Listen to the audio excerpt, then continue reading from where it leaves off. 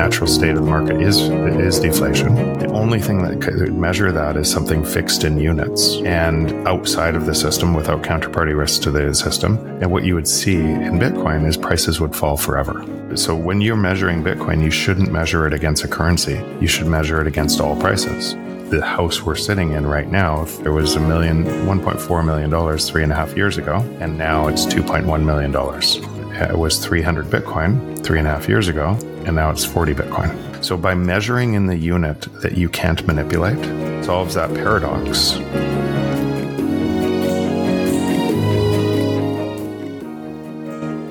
Welcome to another episode of Opto Sessions. I'm very excited to welcome back Jeff Booth, entrepreneur, technology leader, and author of The Price of Tomorrow. Jeff is also the GP at Ego Death Capital, a Bitcoin-only venture fund. And I'm delighted to announce that we're actually, at Opto, we're doing a competition. We've got 5 signed books from Jeff. The Price of Tomorrow, Why Deflation is Key to an Abundant Future. And all you have to do is, to enter the competition, is follow Opto Themes and Jeff Booth on X. And if you leave a comment on the pinned post at the top of the feed on Opto Themes, just telling us about what innovation you're most excited about in the future, we'll enter you into the competition. And for a bonus, you can also do the same on YouTube. How are you doing, Jeff? All right, great. Great to see you again, Ed. But I thought we could start with, what do you believe is wrong about the mantra, the classical mantra of low controlled inflation being beneficial to economic productivity and long-term growth, which is what governments around the world are sort of telling us is the right thing to do? Yeah, and I think it's really worth like listening to that and then saying why, right? And then why again, and what you come to a conclusion, what you quickly come to a conclusion is that the natural state of a free market is deflation. And I should say that again for anybody who wasn't clear. The natural state of a free market is deflation, and then we should discuss why the natural state is deflation, or why that happens. And that happens because we as users want to use things that are better value for us, and entrepreneurs come in to try to create a market to give us things that are better for us. And when and we wouldn't use the things if they cost more or were worse for us. So we constantly gravitate to things that are better for us, that give us more value. And entrepreneurs is now using technology that's moving at a much faster rate, because entrepreneurs are giving these things to us that can solve our needs in a better way. And so everything we use kind of solves that problem. Otherwise, we wouldn't use it. Now, how does that work from an economic standpoint? From an economic standpoint, what it says is prices fall to the marginal cost of production. And so over a long enough time horizon. So let's just stop there for a moment and say, what could stop that from happening? What could stop that from prices falling for the marginal cost of production is a government could regulate an industry and say, nope, you can't. Prices can't fall here because I'm going to force that to stop falling. And then what happens with that industry is it grows into a monopoly in that country because it's a protected monopoly within that country, and then gets competed at from other countries that won't allow that to happen and then fails. So over a long enough time horizon, an economic law states prices fall to the marginal cost of production. So we can see on both sides of this, and by the way, push on anything that you don't quite get, because it seems like, I can't believe it's such a hard concept for people to grasp, because they use it every day. Yeah, they constantly use the things every day, and they drive to things that give them more value, and then so prices fall to the marginal cost of production. And then we have exponentially increasing productivity, which is driving that at a rate we can't even comprehend. So with technology now, so you have to think about, what is the marginal cost of production of a line of code? Or what is the marginal cost of production of a line of code created by other lines of code? Now that AI is moving into everything, and you can see prices dropping everywhere on those things. And then But people say, oh, it's just those things. Other prices are rising. Okay, we'll get to that in a moment. But so what do you hear from the giant monopolies that are taking advantage of it? You hear we need to regulate AI to protect people, right? Because the only way prices don't fall to free and give you an advantage everywhere, the only way the monopoly can protect its purchasing power is to scare you to believe that they're helping you. And by the way, our food systems wouldn't look the way they do. Our medical systems wouldn't look the way they do. Our what's going to happen to AI wouldn't look the way they do if regulation didn't favor the monopoly. And so across many industries, across everything, actually across money. And I think I said this on your last podcast. Across money, you think about regulation and money. So you have regulation to try to protect you from losing money from a system designed to steal your money. So what ends up happening is all of that ends up concentrating higher and higher and higher. And I want to make an important point. There is no monopoly in the free market. It's impossible because entrepreneurs constantly try to attack and create great value. They're created out of fear to be able to drive you to give away your power. So that's what ends up happening. And so you constantly, so prices fall in marginal cost production. We have exponentially rising productivity, meaning prices should be falling all over the world. Now I'm going to go back to your question, right? Back to your question. Why do we live in an inflationary environment? Why are we led to believe prices are supposed to rise? Because that's the only way that the monopoly of money can survive. It can survive by essentially pretending to be able to help you through something that has to extract more and more of your wealth over time. And again, before we go to this, have some simple questions. And I'd ask your listeners after you go through this, you might need to listen to it 2, 3, 4, 5 times because it breaks your brain. Why? So why inflation? Like, what is the reason that theft needs to be in money for us to be able to live productive lives? And people will naturally come to, well, we need inflation or people wouldn't purchase things. And then but fail to then actually investigate that question, right? What would you buy if there was deflation? Because you buy new phones, you buy a new computer. We've seen deflation there. You use AI. We've seen deflation there. You'd buy food. You'd keep buying. You'd buy the things you want to buy when you want to buy them.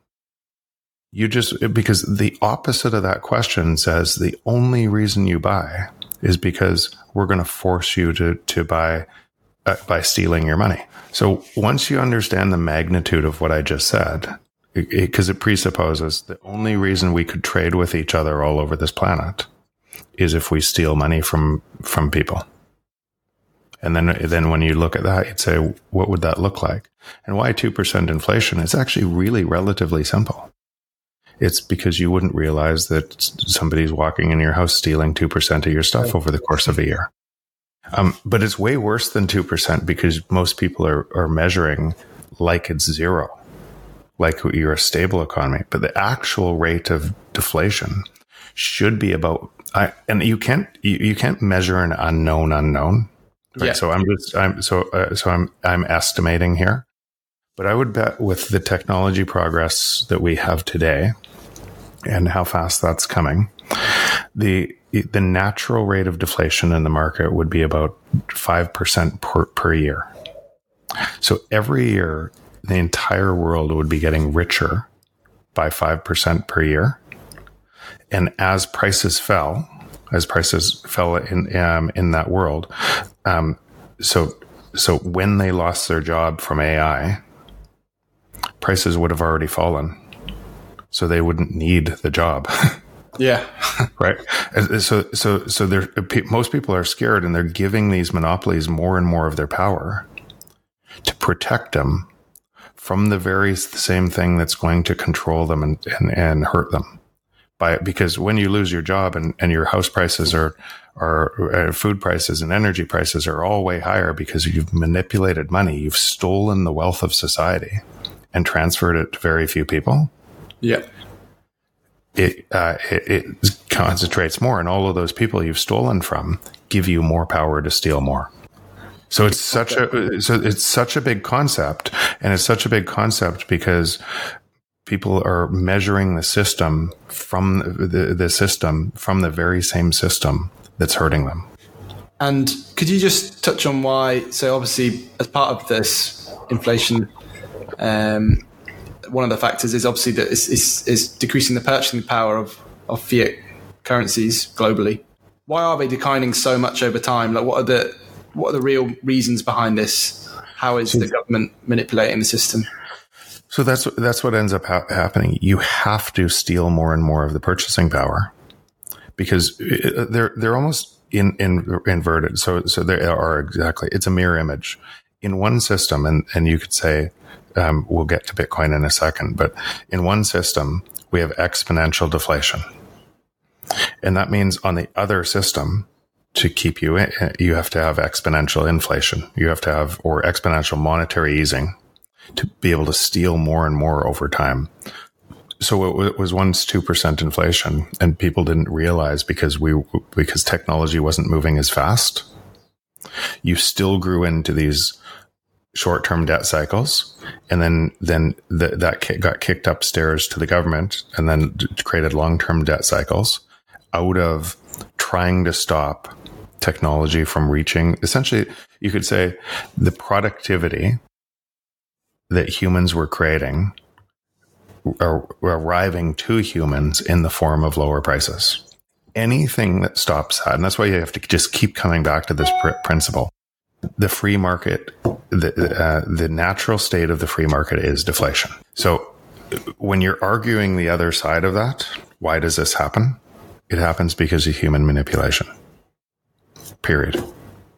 And always throughout history, if you could control money and you could have your citizens believe that was okay, inflation rate was 2%.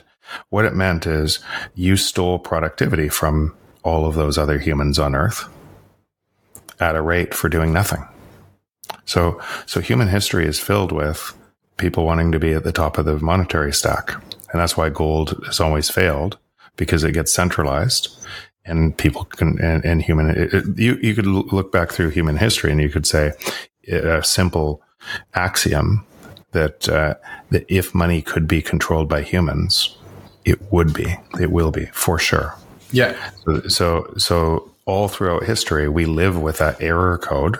We go to war throughout history from that error code, because effectively by sitting on top of it, it gives you do nothing. You don't have to do anything, and you steal the productivity from the world by doing nothing. And the US is obviously, it's been well publicized. There's a huge debt pile that they're continually increasing at the moment. It seems like a crazy increase in the rate that they're sort of increasing their debts. Is it ever feasible for them to resolve this issue that they've got themselves into? So US is just the currency that the fiat currency everybody pegs to today, but it's falling at the same rate. It's falling at a less slow rate than other currencies, but for a while, people will still use it. So right now it's actually getting stronger, and it's getting stronger because it's cascading in a whole bunch of other countries, and it's breaking their economies, and they're going into hyperinflation. And what does that mean? It means hyperdeflation, meaning that they're stuck into a debt trap and they keep on doing the same thing. And then they elect dictators who take control of the money supply. And think about what that hyperdeflation is for their citizens. For their citizens, their food prices just doubled or tripled or quadrupled. And everything did. So when we think about from the first world where we live, and how bad inflation is affecting us, look in Africa, look in some of these other areas, and how bad is inflation affecting them, and then wonder why they would get on a boat and try to get into another country that's taking advantage of that. And you can see this dilemma all over the world. And so what that means is that system still operates like that in the U.S. market. U.S. can actually extend for quite a while, because what did that mean? it means all of their imports just got that much cheaper. Right. So essentially they can export inflation to the rest of the world and not have as high as inflation because of stealing money at a rate from everybody else. And so this tends to cascade for a long time. To answer your question, is the debt repayable? No, the debt hasn't been repayable for a long time. The debt actually isn't repayable at all on a deflationary system, because the debt in deflation, the debt gets more and more expensive. But if you just said the debt overall, forget the US, if the overall debt in the world is about 400 trillion. If you tried to pay back 400 trillion at $1 a second, it would take 12,873,000 years to pay back. And here's the thing, you laugh and everybody laughs, and then they go back onto their business, living in that system, fully aware that the only reason that could be paid back is through financial repression. So then all of their actions go in and they're picking up pennies in front of the steamroller in that system, knowing full well that they have to be stolen from at a greater and greater rate, no matter what they do, whether they buy a house, whether they buy stocks. So you go and put money into the Magnificent Seven, the AI companies that are stealing more money than everybody else, because the higher you are in that ladder, the more theft, right? They might not know it. They actually might not know how this looks, but would those companies advocate for a system that levels the playing field and lets the free market work for the world? Not a chance, right? So you have this, and then the money races to those because your money loses money less fast, still loses money, but less fast if you're in housing or one of those asset classes. So everybody's playing inside the game. And the only thing outside of that game, the only thing without any counterparty risk to that outside of that game, because it's self-custody, because of the way it's designed, is Bitcoin. So, I mean, this is a good segue into what does a financial system powered by Bitcoin look like? Well, it just resolves that conflict, and it resolves. Now, this we could go on forever, because most of the people that are talking about Bitcoin are measuring Bitcoin price through the system that's being manipulated. So what they're naturally doing is a default. So if you look today, if somebody's watching this or whenever you release this, look at Bitcoin priced in Argentina, or look at Bitcoin priced in Egypt or Turkey or anywhere in the world, and you'll see all-time highs. And those people are doing the same thing because they're measuring Bitcoin from the price, from the existing system, rather than the other way around. If you take my thesis and you say, okay, price, the free market, the natural state of the market is deflation. The only thing that could measure that is something fixed in units. And outside of the system, without counterparty risk to the system. And what you would see in Bitcoin is prices would fall forever. So when you're measuring Bitcoin, you shouldn't measure it against a currency. You should measure it against all prices. And I use this example all the time now. So the house we're sitting in right now, I'm sitting in right now, was $1.4 million 3.5 years ago. And now it's $2.1 million. Yeah. The house I'm sitting in was 300 Bitcoin 3.5 years ago. And now it's 40 Bitcoin. So by measuring in the unit that you can't manipulate, solves that paradox. And you see the free market pricing everything. My energy prices are going down. My every price is going down. If it's outperforming any stocks I have, it's outperforming. So there's nothing that isn't affected by what I just said. It's just, and it's really quite simple. It's really quite simple. The new system, because you can't manipulate it, shows you the free market. Yeah. The system most people are measuring from shows them the manipulated market, the centralizing market, the everything else. And so who wins by the centralizing market? The media companies and the tech companies and bigger government and people that have to, and the only way that they can win is by controlling you to stay there. Yeah. And so most of the media is sitting inside of that market, confusing people about what Bitcoin is. And so let's assume we're in a market where it's a Bitcoin financial system, and assets are priced in Bitcoin. In a deflationary system, does the price of assets change, or how are they priced? So it doesn't. So it's your view of those price changes, right? So if so describe the world in two different ways. Describe the world in one system that is constantly changing the denominator, right? You're creating more and more units of money. Then everything relative to the denominator, those more and more units of money, is going up in price. So if you want to describe your world in the changing denominator, then your view of the world will, why are prices going up so fast? Right? And they'll go up faster and faster and faster. That'll be your view. If your view of the world is the non-changing denominator, then prices will fall, continue, or forever. And as more and more people understand this, so what's happening today is more and more people are starting to move to the new system, because all you need to do, it's an open monetary network. All you need to do is move your time and your energy and part of it into the new system. As you start to experience this and move to the new system, and this one gets worse, more people move. Yeah. And Bitcoin is getting stronger and stronger and stronger. So I think what scares people is they think of it as a light switch moment. One day we have this, one day we have this. How would I live in the new system? If you don't think about the light switch moment, if you just think,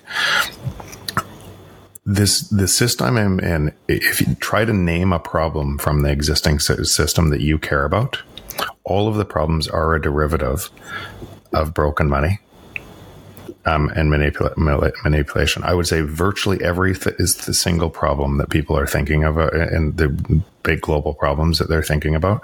They're all a derivative of broken money, and people are making those problems stronger by reinforcing and dividing from a system, from a dishonest ledger. And all they need to do is move their time to a new system. And every single person has an opportunity. You don't have to wait for your bank to do it. You don't have to wait for BlackRock to do it. You don't have to wait for anybody to do it. All you have to do is move your time. And as you move more of your time and energy or financial energy into the new system, you'll start to experience a totally different world. Mm-hmm. And it's very powerful. And so, yeah, and I think what you were getting at is what we would do. What would we do? Right? What would we do? Well, what do? You don't think about the air you're breathing right now. That's free. It's the most valuable thing in your life right now. You don't think about what you would do with that. Why would that need to be priced?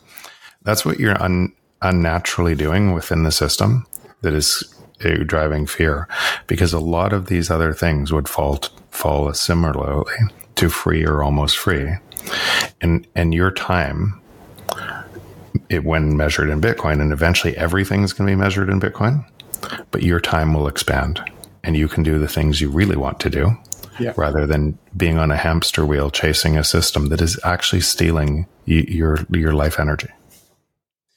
And do you think it's even possible or probable that a system will exist where there's both fiat and Bitcoin?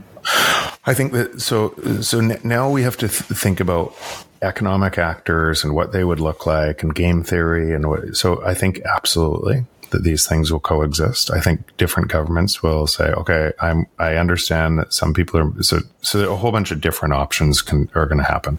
So sometimes some governments are going to try to block the access to Bitcoin. And remember, anytime that to that point, do you think it's inevitable? Yeah, inevitable. But anytime that somebody does, just remember, if you're staying trapped, why are they blocking the access? They're blocking the access for massive financial repression, essentially stealing more money from you faster. So anytime you hear that, you should be like moving as fast as you can to the new system, because if that is your reason for staying put, That's a really terrible reason for staying put. Essentially, I'm not going to move to Bitcoin for fear that the government is going to stop Bitcoin. So I'm going to give the government more power over me to steal my money. That's really what you're saying. But all of these things will play out in different areas of the world, and because Bitcoin doesn't care what you or I think about it. It could care less. Could care less what the government thinks about it. Could care less. Every 10 minutes, new block, decentralized, secure. It's repricing the world, and it doesn't care what anybody thinks about it. And so, but other people care, right? Because if your power only comes from theft, and something changes the world to be able to provide to take away your power, then you're going to care a lot, and you're going to try to stop the on-ramps and everything else. So you could say that you could see this play out. A lot of these things are going to play out in different regions of the world. So let's take an extreme example. All governments all around the world all get together and they all try to ban Bitcoin. Yeah. By the way, remember, China's tried now 7 times. There's still over 10% of the hash rate is still in China. You can't stop something like this. And so, but let's say that happened. Then let's use examples from history that when a government says, I'm going to ban all of this, like essentially an open source technology, you could say, anytime you see that type of draconian measure, and what happens, an underground market explodes.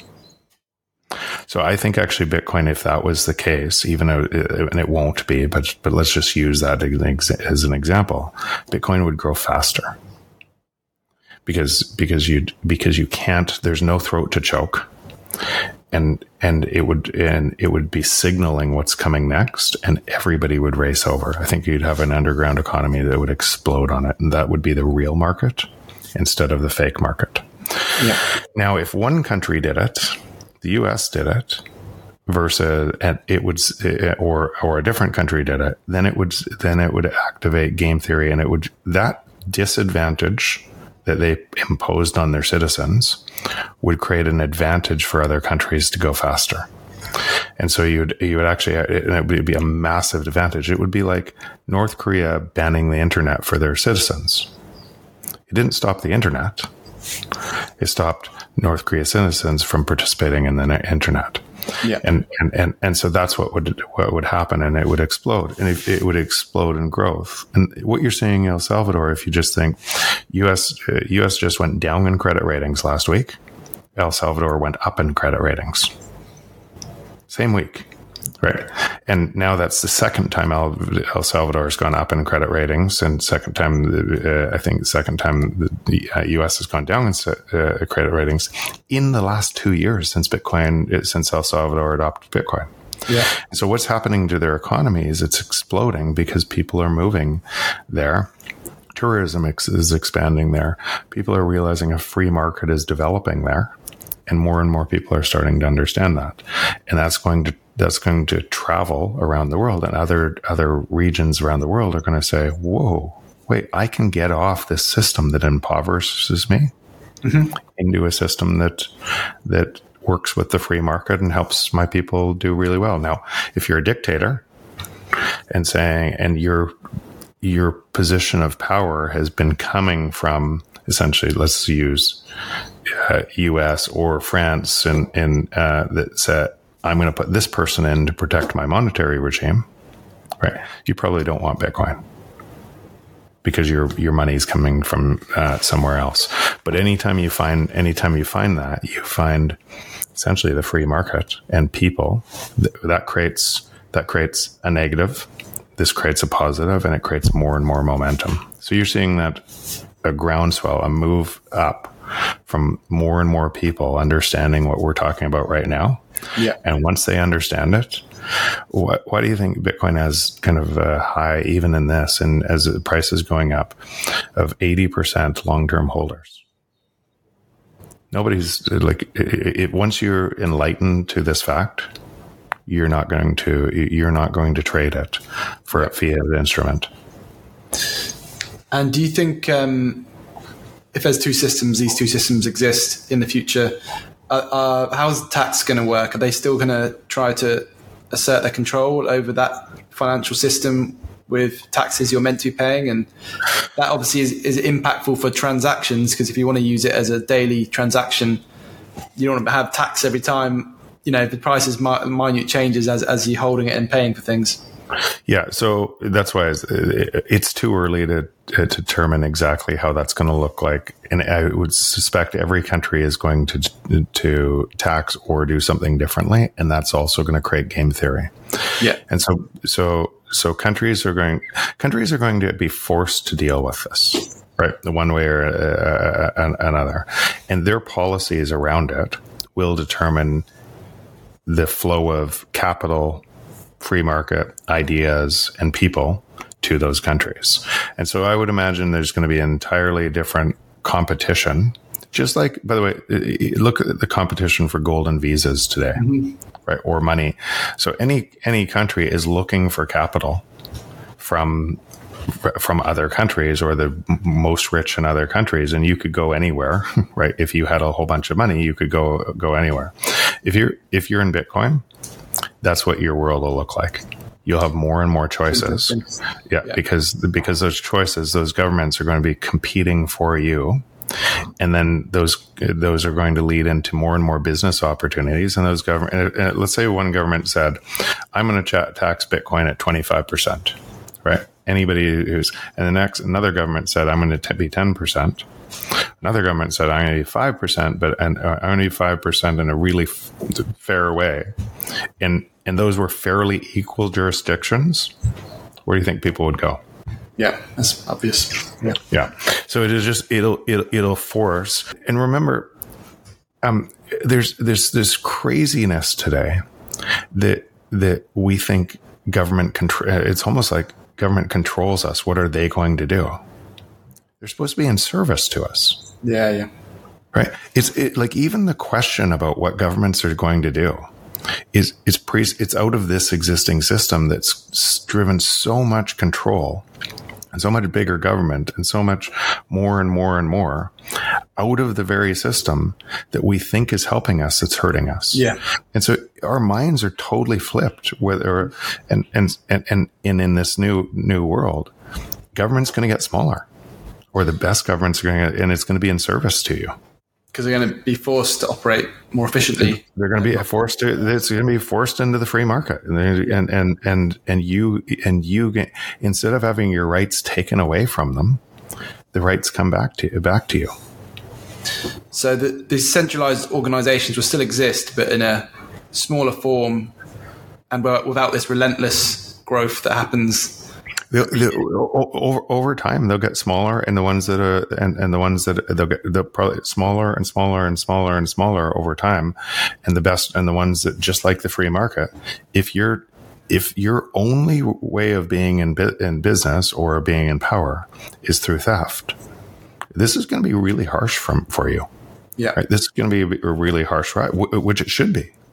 So all the vital services still exist. Yeah, of course, because we'll want them. We'll vote for them, right? Yeah. Of course. Now, maybe a small country says we're not going to do anything. It's all going to be free market. Maybe they'll try that experiment. I suspect that experiment won't play out very well. But who am I? I don't know. I don't know. But lots of different ideas will be tried. Well, thanks, Jeff. That was really, really interesting.